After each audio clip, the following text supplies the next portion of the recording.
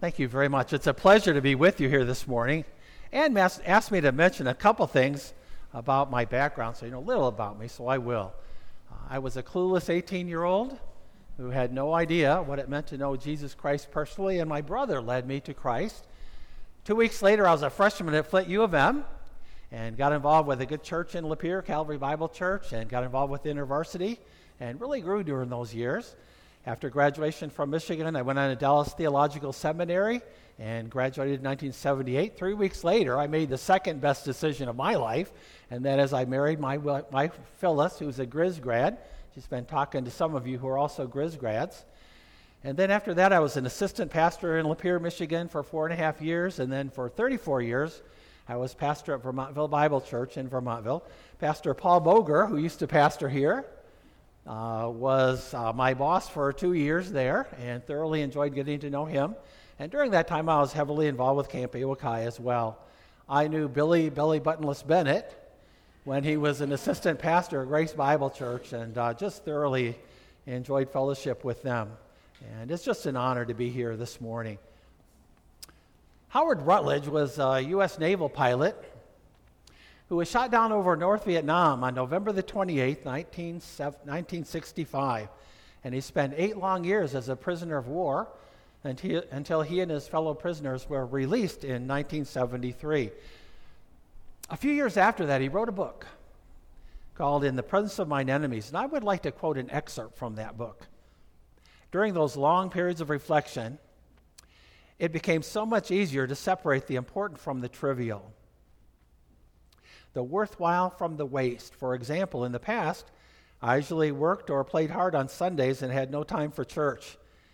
For years, my wife Phyllis had encouraged me to join the family in church. She never nagged me, she never scolded me, but she just kept hoping. But I was too busy, too preoccupied to spend 2 short hours a week thinking about really important things. Now the sights and sounds and smells of death were all around me. My hunger for spiritual food soon outdid my hunger for a steak. I wanted to know about that part of me that would never die. I wanted to know about God and Christ and the church. But in solitary confinement, there was no pastor. There was no Sunday school teacher, no Bible, no hymn book, no community of believers to guide and sustain me. I had completely neglected the spiritual dimension of my life. It took prison to show me how empty life is without God. Now, personally, I don't like trouble. I don't like hardship and suffering. But you know, God uses those things in my life and in your life to do some incredibly important things. What does God do with me when I'm going through hard times? Well, for one thing, He helps me to grow up and mature spiritually. And secondly, to teach me how I can depend upon the living God. Now, there are people today who will preach behind pulpits who will say, you know, God's whole purpose is to bless you, that you shouldn't have any trouble. You should be healthy and wealthy, and if you have problems in your life, it's because you're living in sin. But that is not what the Bible teaches. Suffering is part of life. Jesus said in John 16:33, in this world, you will have tribulation. You can count on that. It's going to happen. But I like also what he says at the end of that verse, take courage, I've overcome the world. And the truth is, there are many very mature believers in this auditorium this morning who know that with our heads. Suffering's part of life. But when it actually hits our life, you begin to wonder, well, wait a minute, why me? Where is God? Why doesn't He do something? And a good time to do that would be right now. I've been so impressed with what Jesus taught in John chapter 15. By the way, there's an outline in your bulletin if you want to follow where I'm going this morning. But in John 15:2, it says this, every branch in me that bears fruit, He prunes it so that it might bear more fruit. Can I read that again? Every branch that bears fruit, He prunes it so that it can bear more fruit. Now, wait a minute. What's wrong with bearing fruit? Why are those the branches that He prunes? And by the way, if you know anything about pruning grapes, and I don't, I have read that pruning is a ruthless process, the cutting and the chopping. Well, why does the person do that? Well, because they want all of the energy of the plant to go into the fruit, not into the leaves and the branches. And according to Jesus in John 15:2, the reason that he cuts and he prunes is so that we would bear fruit. Now, is full disclosure a good thing, do you think? I'm going to be really honest with you here this morning. I feel so incredibly blessed by the living God. I do. I have a wonderful wife of 44 years that I don't deserve. I have 4 sons. I have 6 grandkids. If my son wasn't here, I would say they are a lot more fun than kids, but since my son's here, I can't say that. I feel so incredibly blessed. I have a nice house. I have plenty of food on the table. God has blessed me far more than I deserve, I am telling you. And yet there are times in life when every one of us go through hard times. And it's in those times we need to know God's perspective. Where is God anyway? Has he forgotten about me? Is he distant? Does he care? Is he big enough to handle it? A.W. Tozer in his book, The Knowledge of the Holy, said, what we think about God is the most important thing about us. Why would he say that? Because what you think about God determines how you live your life every day, whether you're going to trust him or not. Is he distant? Does he care?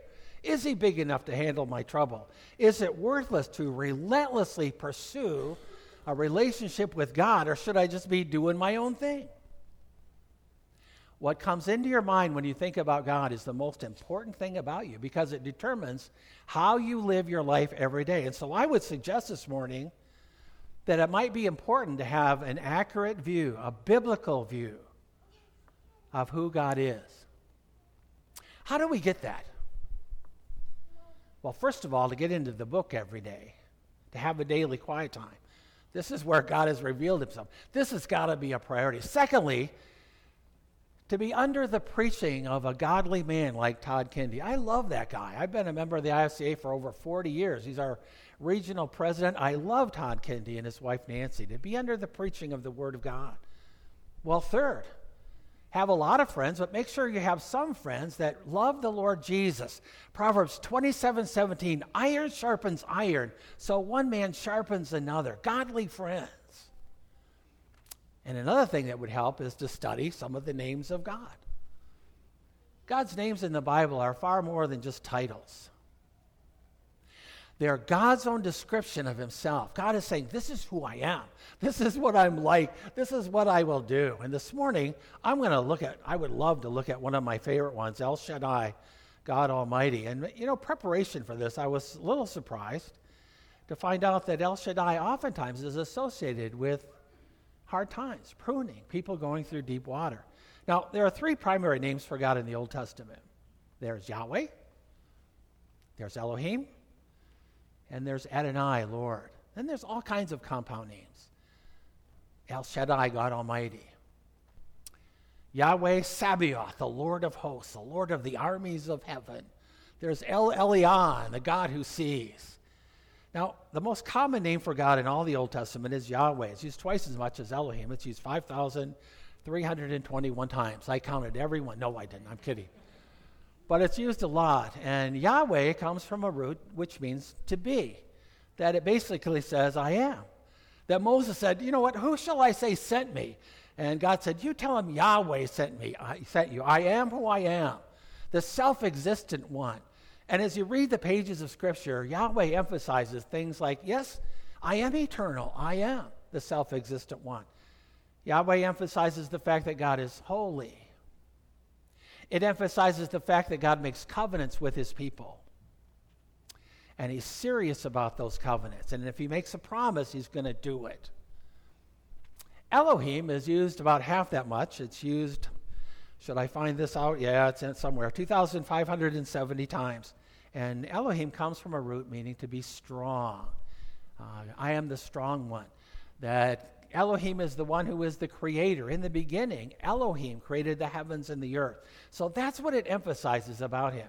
He's a strong one, and if he makes a promise, I am certain he's able to fulfill it.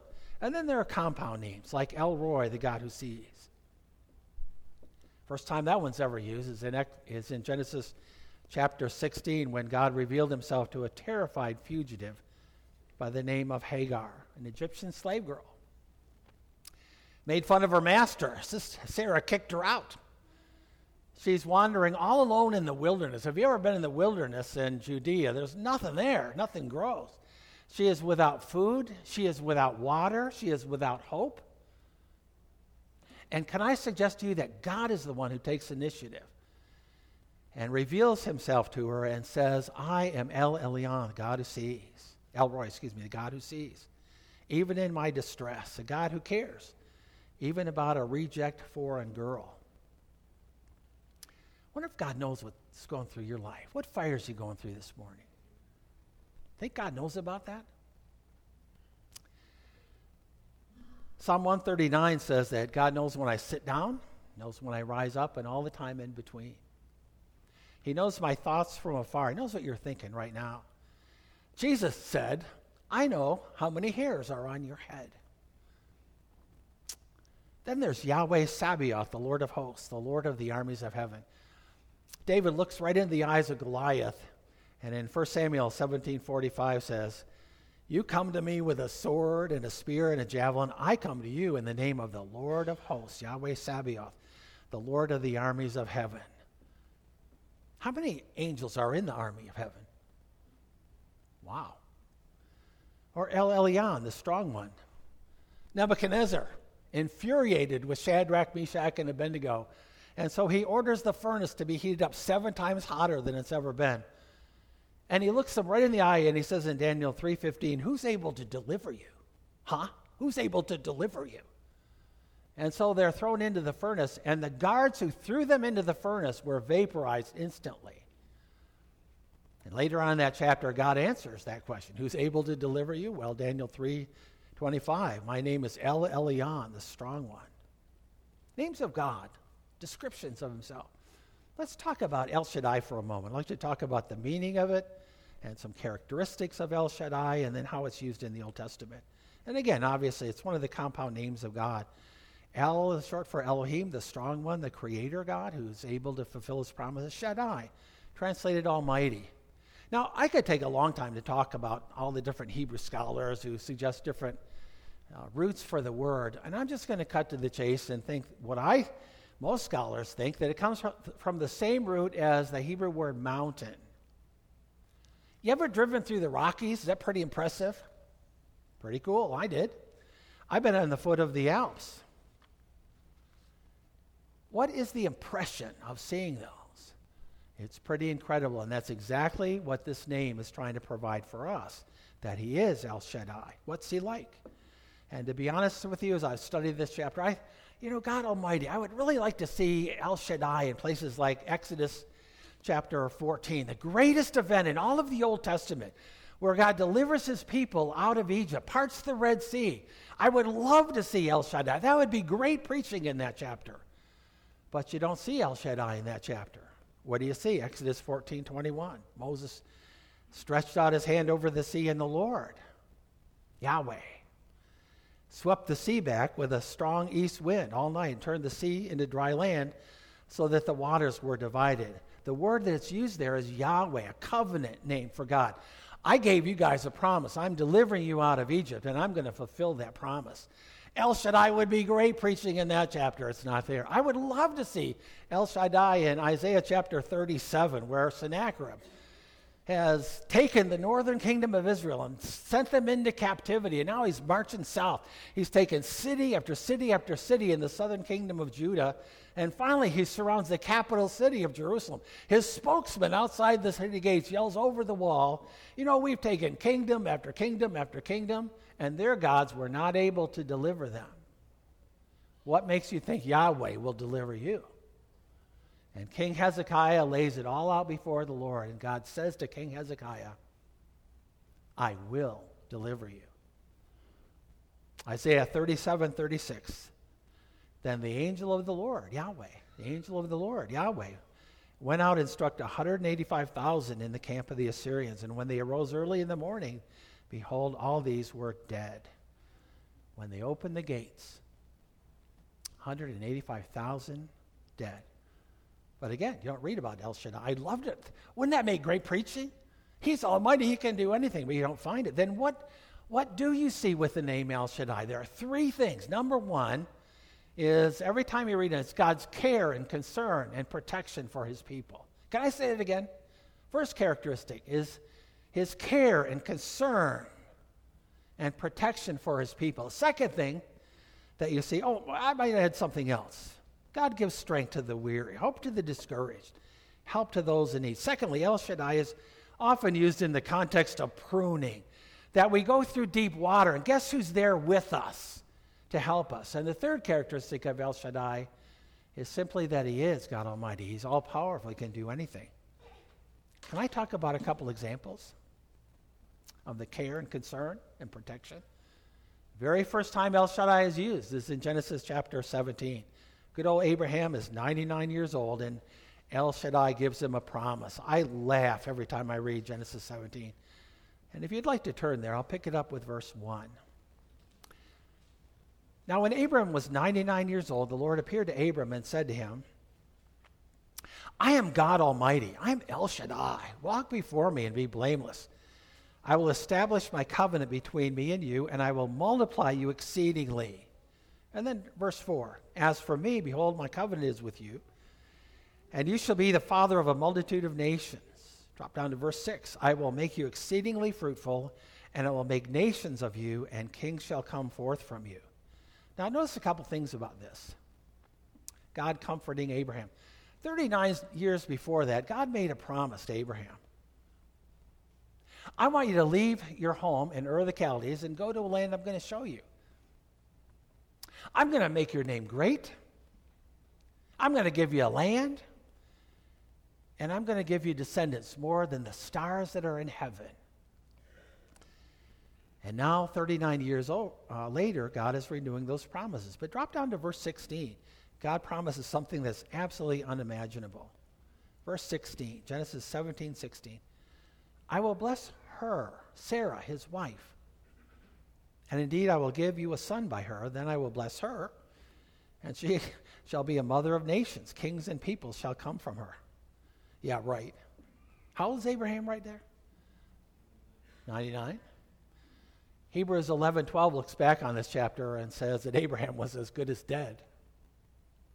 How old is Sarah at this time? She's 89, well past the age of having kids. Oh, I just thought of something. There's still hope for us, Phyllis. That's awesome. Yes. Which leads to my second point about El Shaddai. He's our comforter. But he's able to do anything. Jeremiah 32:27. Behold, I am the Lord, the God of all flesh.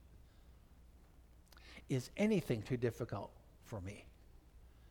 Or the Lord Jesus in Matthew 19, verse 26. With men this is impossible, but with God all things are possible. Or the angel Gabriel telling Mary she's going to be the mother of Messiah. Luke 1:37. Nothing will be impossible with God. He is El Shaddai. Which leads me to my third observation about El Shaddai. He wanted to make Abraham fruitful and a blessing. Verse 6, I will make you exceedingly fruitful. I will make nations of you. Kings will come forth. You know, God's purpose for our life is to make us fruitful, to have an impact in other people's lives. And I would suggest to you that in other passages, as we're going to see in a minute, El Shaddai often is in the context of going through deep waters and suffering.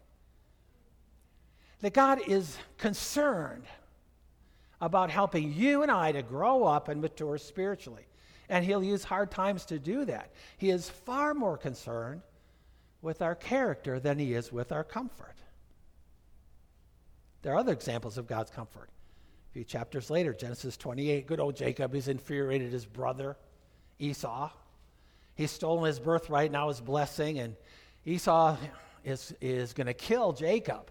And so Jacob decides to get out of Dodge. And before he does that, his dad, Isaac, has a few words with him in Genesis 28, verse 1. So Isaac called Jacob and blessed him and charged him and said to him, you shall not take a wife from the daughters of Canaan.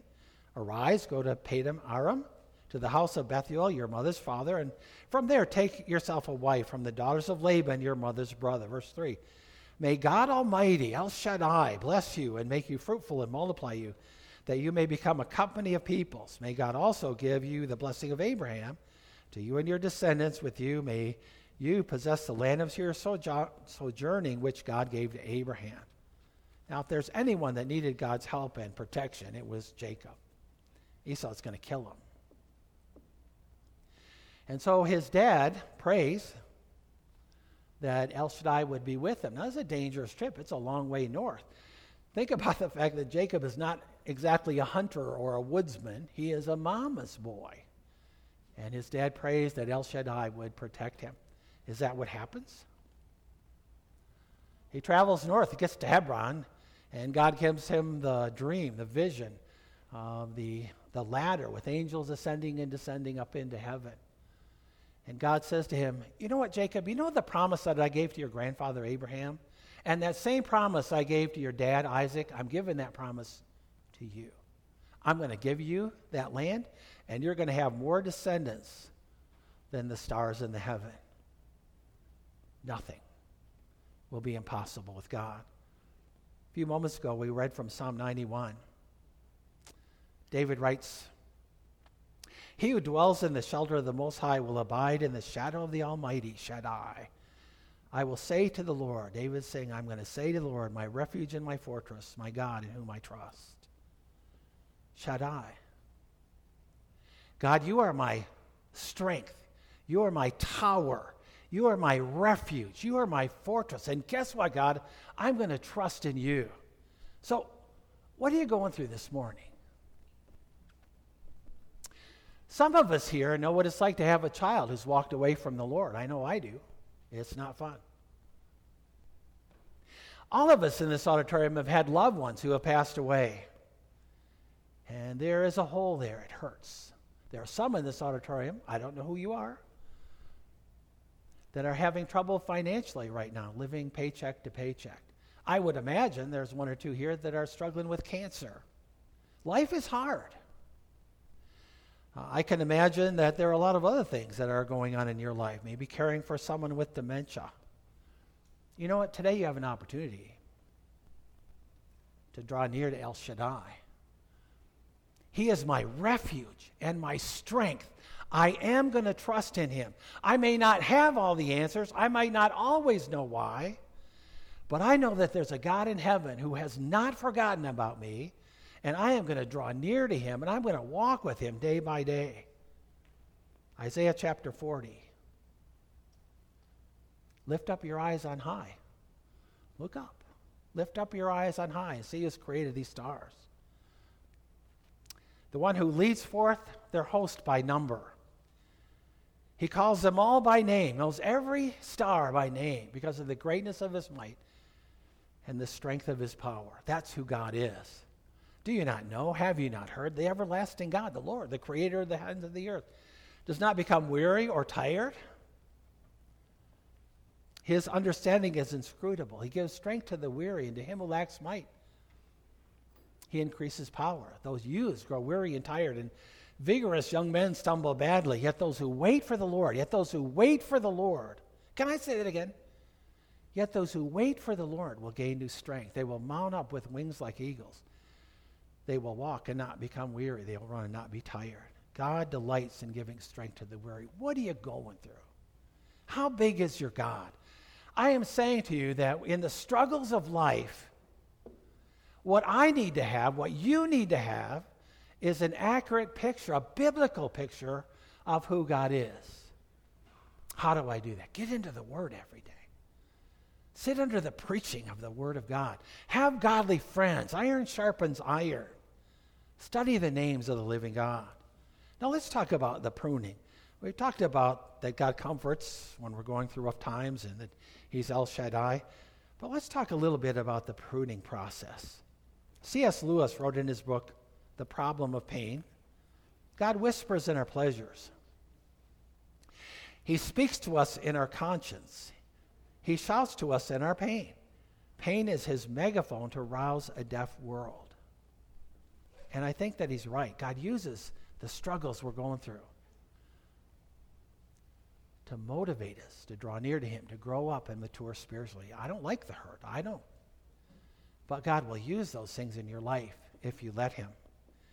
Classic example of the pruning process is in the book of Ruth.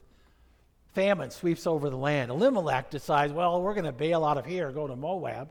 And so he moves his family there. And after a while, Elimelech dies, 2 sons die. And Naomi says, well, I'm going back to the land of promise. And he looks his daughter-in-laws in the eye and he says to them, please stay here. I can't provide for you. I'm too old to have children to have a husband for you.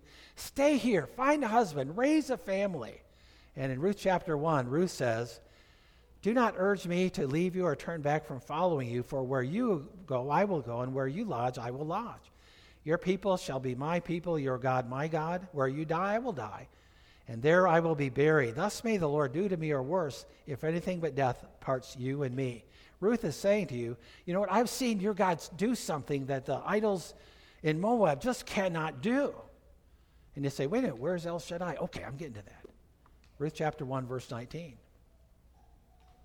So they both went until they came to Bethlehem.